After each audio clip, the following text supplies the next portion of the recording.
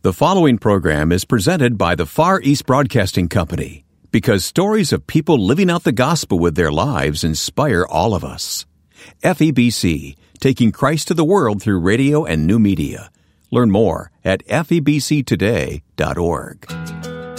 The person that was as rotten as I was, or the person that doesn't have the same level of sin in their life, it's still a miraculous work of God every time. That is one of the joys of my life, is seeing people come to faith in Christ.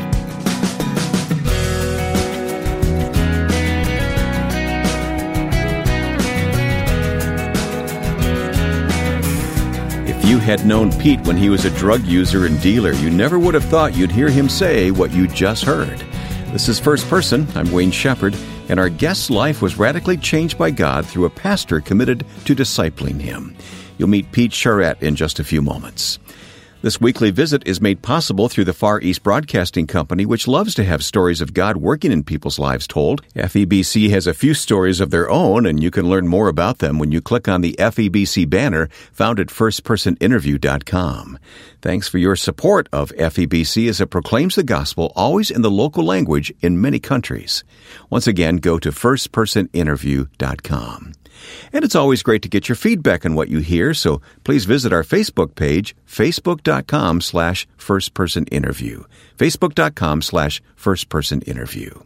Peter Charette's faith journey is a testimony to God's patience, power, mercy, and grace, and he'll tell his story in his own words now as I ask him what life was like before Christ. It was a struggle. I got involved in drugs and alcohol from a pretty early age, early teens.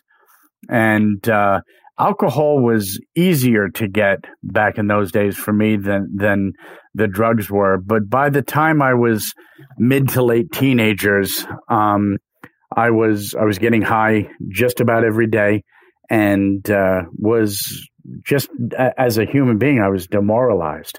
My spirit was broken. I had no real purpose, no drive, no desire, no direction whatsoever. And I think about those days, and it is the hopelessness and the sadness that I remember, and just being completely adrift. And after my college years, I began dealing drugs because I couldn't afford to pay for using them. So I just got into a spiral, and without being melodramatic here, Wayne, I was about as rotten a human being as there was. Well, what contributed to this at home? What was going on in your young life? It's interesting. I grew up in an upper middle class household. Mom and dad loved each other, but Christ was not a part of that. And my mom has passed away, but my dad is still alive at 91 and still hasn't come to Christ. And I think we sometimes forget that even in a stable upbringing, if Christ isn't at the center of that family, there's grave danger. As you look back on it, do you understand what was driving you to have such a rebellious attitude and streak? Yeah. My dad and I had various periods where we didn't get along well. But I believe it's not a lot more complicated than I wanted to be. I wanted to sit on the throne of my own life. I wanted to make my decisions. And so part of it was just making decisions that were exactly the opposite of what I think my dad would make. And the next thing you know, you make one bad decision, and then it leads to another bad decision. Next thing you know, you're hanging out with the wrong crowd, wrong people. You're making bad decisions day after day. And you wake up one day and it's like, how in the world did I get to this place? And it's just a series of bad decisions. Part of it is alcohol. One of the things I've learned is that alcohol almost immediately affects your decision-making center of your brain. certainly not a doctor, and I don't have a medical degree or anything, but drinking coupled with drugs just led me to just horrific decisions. Do you remember a point where you reached bottom? Yeah, there were actually two or three. I kind of refer to that as my scraping the bottom time. What would happen is I would get to a very low place. I've been homeless. I had a several week period where I was living in a friend's stairwell. And what would happen is I would begin to get myself out of that, either with help from friends or other circumstances would kind of work in my favor.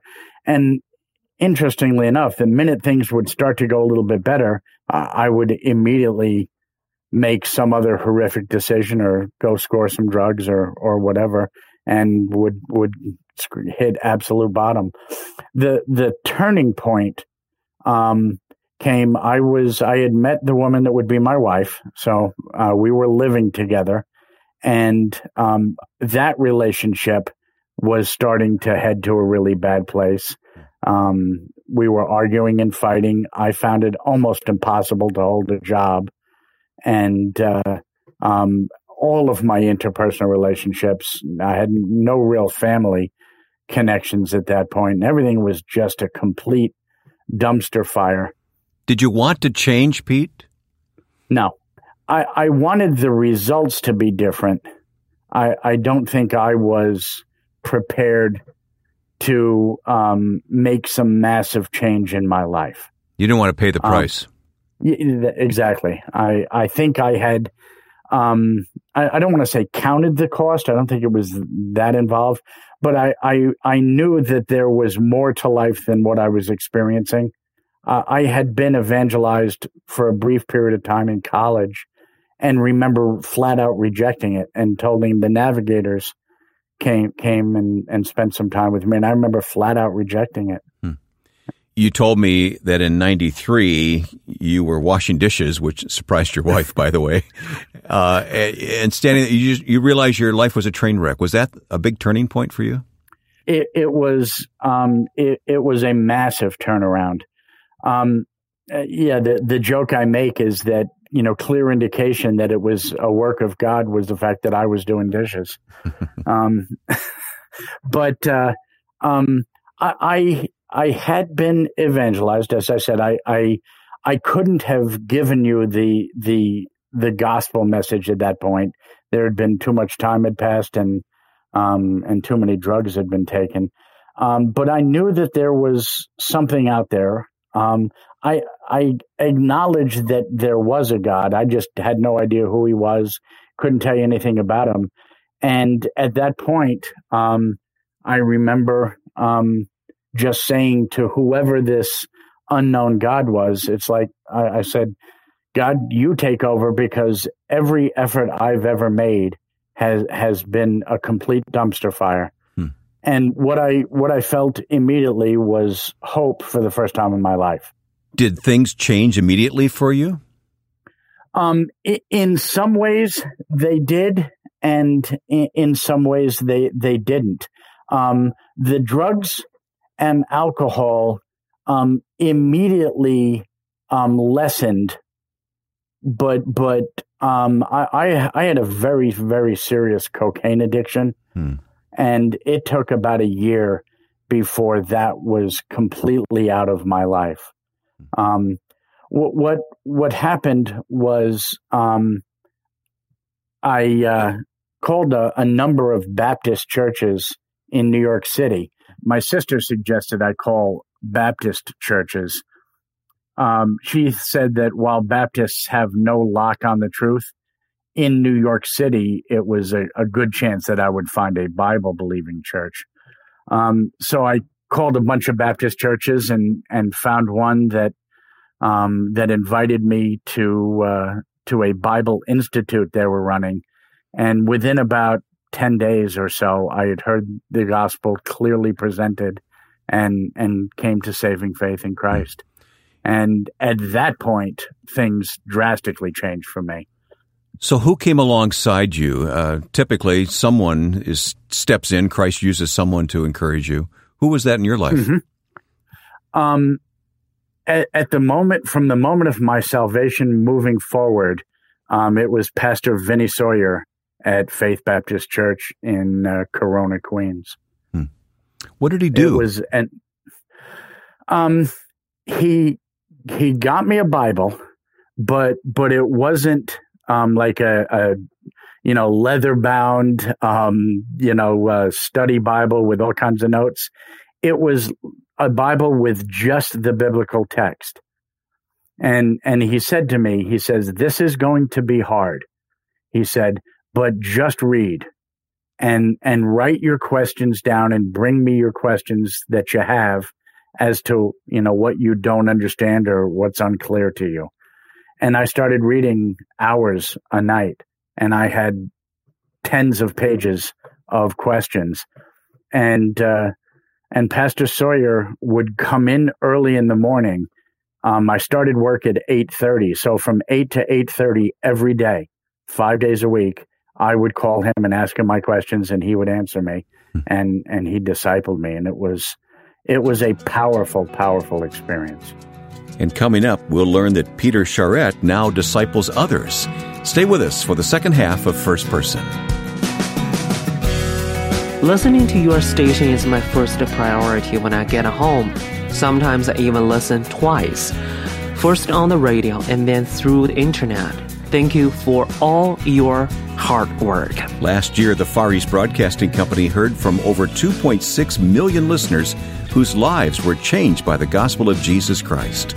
To learn more about FEBC's ministry in nearly 50 countries, go online to firstpersoninterview.com. firstpersoninterview.com. My guest is Pete Charette, and Pete has been sharing his story with us on First Person. It's a remarkable testimony of how God has taken his life and has really redeemed him, as he so graciously does when we place our faith in Christ.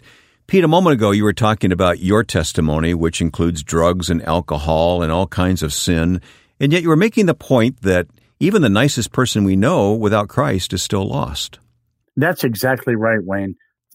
I think that while it is difficult for us to think of it this way, the nicest friend or neighbor that you have, who may have a wife and kids and works hard and supports and is a good husband, that person, apart from Christ, is still a rebellious hater of God. And I know that's difficult for us to talk about, but I think for me, it's added a real urgency to my desire to share the gospel with everybody that I come across, everybody that I see. Pick up your story, Pete. You came to faith and have all these questions that your pastor mentor is helping you with. Where is Mary Ann in all of this, your wife? That's an interesting aspect to the story. When I got saved and immediately was set just on fire for Christ, Mary Ann was kind of looking to see if it was going to be real. And she was at that point attending a Catholic church, but attending quite irregularly. After about a month and a half, I got baptized, and she came to that service, and she was kind of intrigued by some of what she had seen, but she wasn't quite ready to come to faith. What ended up by changing for her is we had a series of discussions, and she had questions about biblical issues and biblical topics.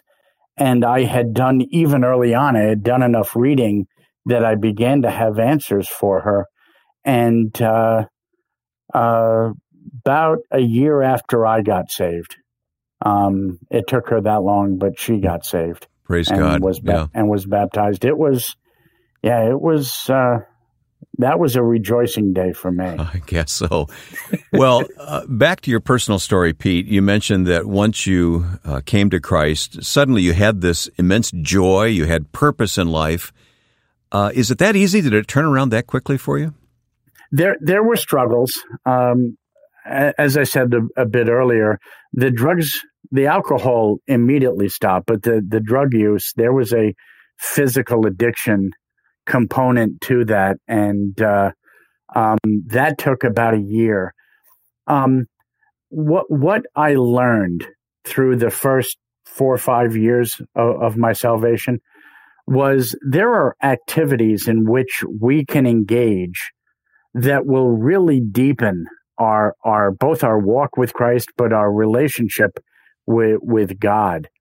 And the more that I committed to a disciplined approach to that, the more my relationship with God grew. You ended up going to seminary, which is a pretty radical turnaround for you, and becoming a pastor. What has life been like these past number of years? Yeah, I went to seminary and got a job as a youth pastor, and kind of quickly discovered that I don't have the temperament for pastoral work. I'm a pretty hard-edged guy at times, and being from New York City, life in rural West Michigan was certainly different. What God has really laid on my heart, Wayne, is a desire to see men and women in Christ come to a place of growing and maturing faith. And discipleship has become, really for the last 10 years, has become my overall burning desire. Well, how does that work? I mean, do you seek out people? Do they seek you out? Does it just happen sort of naturally, or how do you make that work? I have found that the more active I am in service projects, either at church or in other groups that I meet, the more active I am, the more people cross my path. And I've never struggled. I've asked a bunch of people who have become disciples. I've asked them to meet with me, and usually they will say yes. But I've never struggled to find them. There are people out there with a hunger and a thirst to grow in their faith, and they just seem to really respond to a one-on-one discipleship approach. And I know that's a little out of the mainstream, but I meet with people once a week, 90 minutes once a week, and we pray, we read our Bible or study our Bible, and we talk about how to apply that to our lives, and then we pray again. And it's powerful. And you've actually written a book on discipleship, Living Out the Mandate of God, which is being released even as we talk on the program here today. But Pete, I just want to end up by talking to you and asking you to talk to the person listening to this who's identifying with what you're saying. Maybe they are at a point where they realize they've been faking it, or maybe you're there at that bottom point that you reached in your life. You know, with all that's going on with drugs and alcohol today, it's entirely possible someone's listening to feel like they're trapped. So what advice would you have for that person? I would, as strongly as I could suggest, Wayne, I would suggest that they cry out to the God that they don't know, the God that they have no idea who he is, and cry out to him and beg him to help. And one of the things that was a hindrance for me before I came to faith, but I recognize after that, God is a God of unbelievable power and might, but he's also a God of unbelievable compassion and mercy and kindness. And when people are in that place, cry out to God, and God will respond. I'm certainly not obligating God. Yeah. Don't want to get into that jam. But he will cross your path with people. If you know anyone who's a Christian, ask for their help. But God desires to have sinners come to him. And I think of the parable of the 99 and the one. He'll leave the 99 to go search for the one. And if you cry out to God, he will find you. And there is hope and purpose and meaning and significance for your life. And all the things that you're looking for that the world can't satisfy for you can be found in God. And it is an unbelievable, exciting, wild ride, and it's joyful and filled with laughter. The other thing that challenges me, Pete, about your life is that you're willing to be a discipler. And for the rest of us who have been redeemed by Jesus Christ, we need to be willing to share that and share in the lives of people. Amen. We forget that the Great Commission in Matthew is a command to make disciples. It's not just a command to evangelize. The command is go therefore and make disciples of all nations. And I think our goal should be to be making disciples who then go out and make disciples. And that's ultimately what I do. I take people through about a 1-year program, meeting with them once a week for 90 minutes. And then at that point, they're ready to take on their own disciple. And usually I kick them out of the nest and go find a new disciple. Pete, as you look back on your life, you now say that you have an almost fanatical desire to know God more deeply. My prayer life has exploded over the last several years to the point where I pray with my sister every morning for about an hour. I'm praying with another person every morning for about a half an hour. I pray with one of my sons every morning for about 15 or 20 minutes. And it's not the amount of time, Wayne, this isn't a magic formula, but in spending time in deep communion with God, he has revealed aspects of who he is that I wouldn't have seen otherwise. And I'm getting answers to things I'm asking and getting direction. I'm getting that peace of God which passes all understanding. I quit my job, had a 6-figure job, quit it to write the first book, and that was 7 months ago, and I haven't worked since. And the book hasn't paid me anything yet. So yet my bills are paid. And again, that's not a statement of how great my faith is. That's a statement about how faithful God is to us. That's Peter Charette telling us his story here on First Person. We'll have a bit more about Pete and his book at our website, firstpersoninterview.com. I'm grateful to the Far East Broadcasting Company for making this program possible. FEBC is a broadcast ministry reaching millions of people with a message of the gospel and the teaching of God's Word, always in the local language. There's a daily radio program with Ed Cannon at FEBC on many radio stations, and you can also listen online at febctoday.org. Learn more about how to support and pray for FEBC when you visit firstpersoninterview.com. A very convenient way to listen to this program is by using our app for smartphones. The First Person Interview app is a free download from your app store. Now, with thanks to my friend and producer Joe Carlson, I'm Wayne Shepherd. Join us next time for First Person.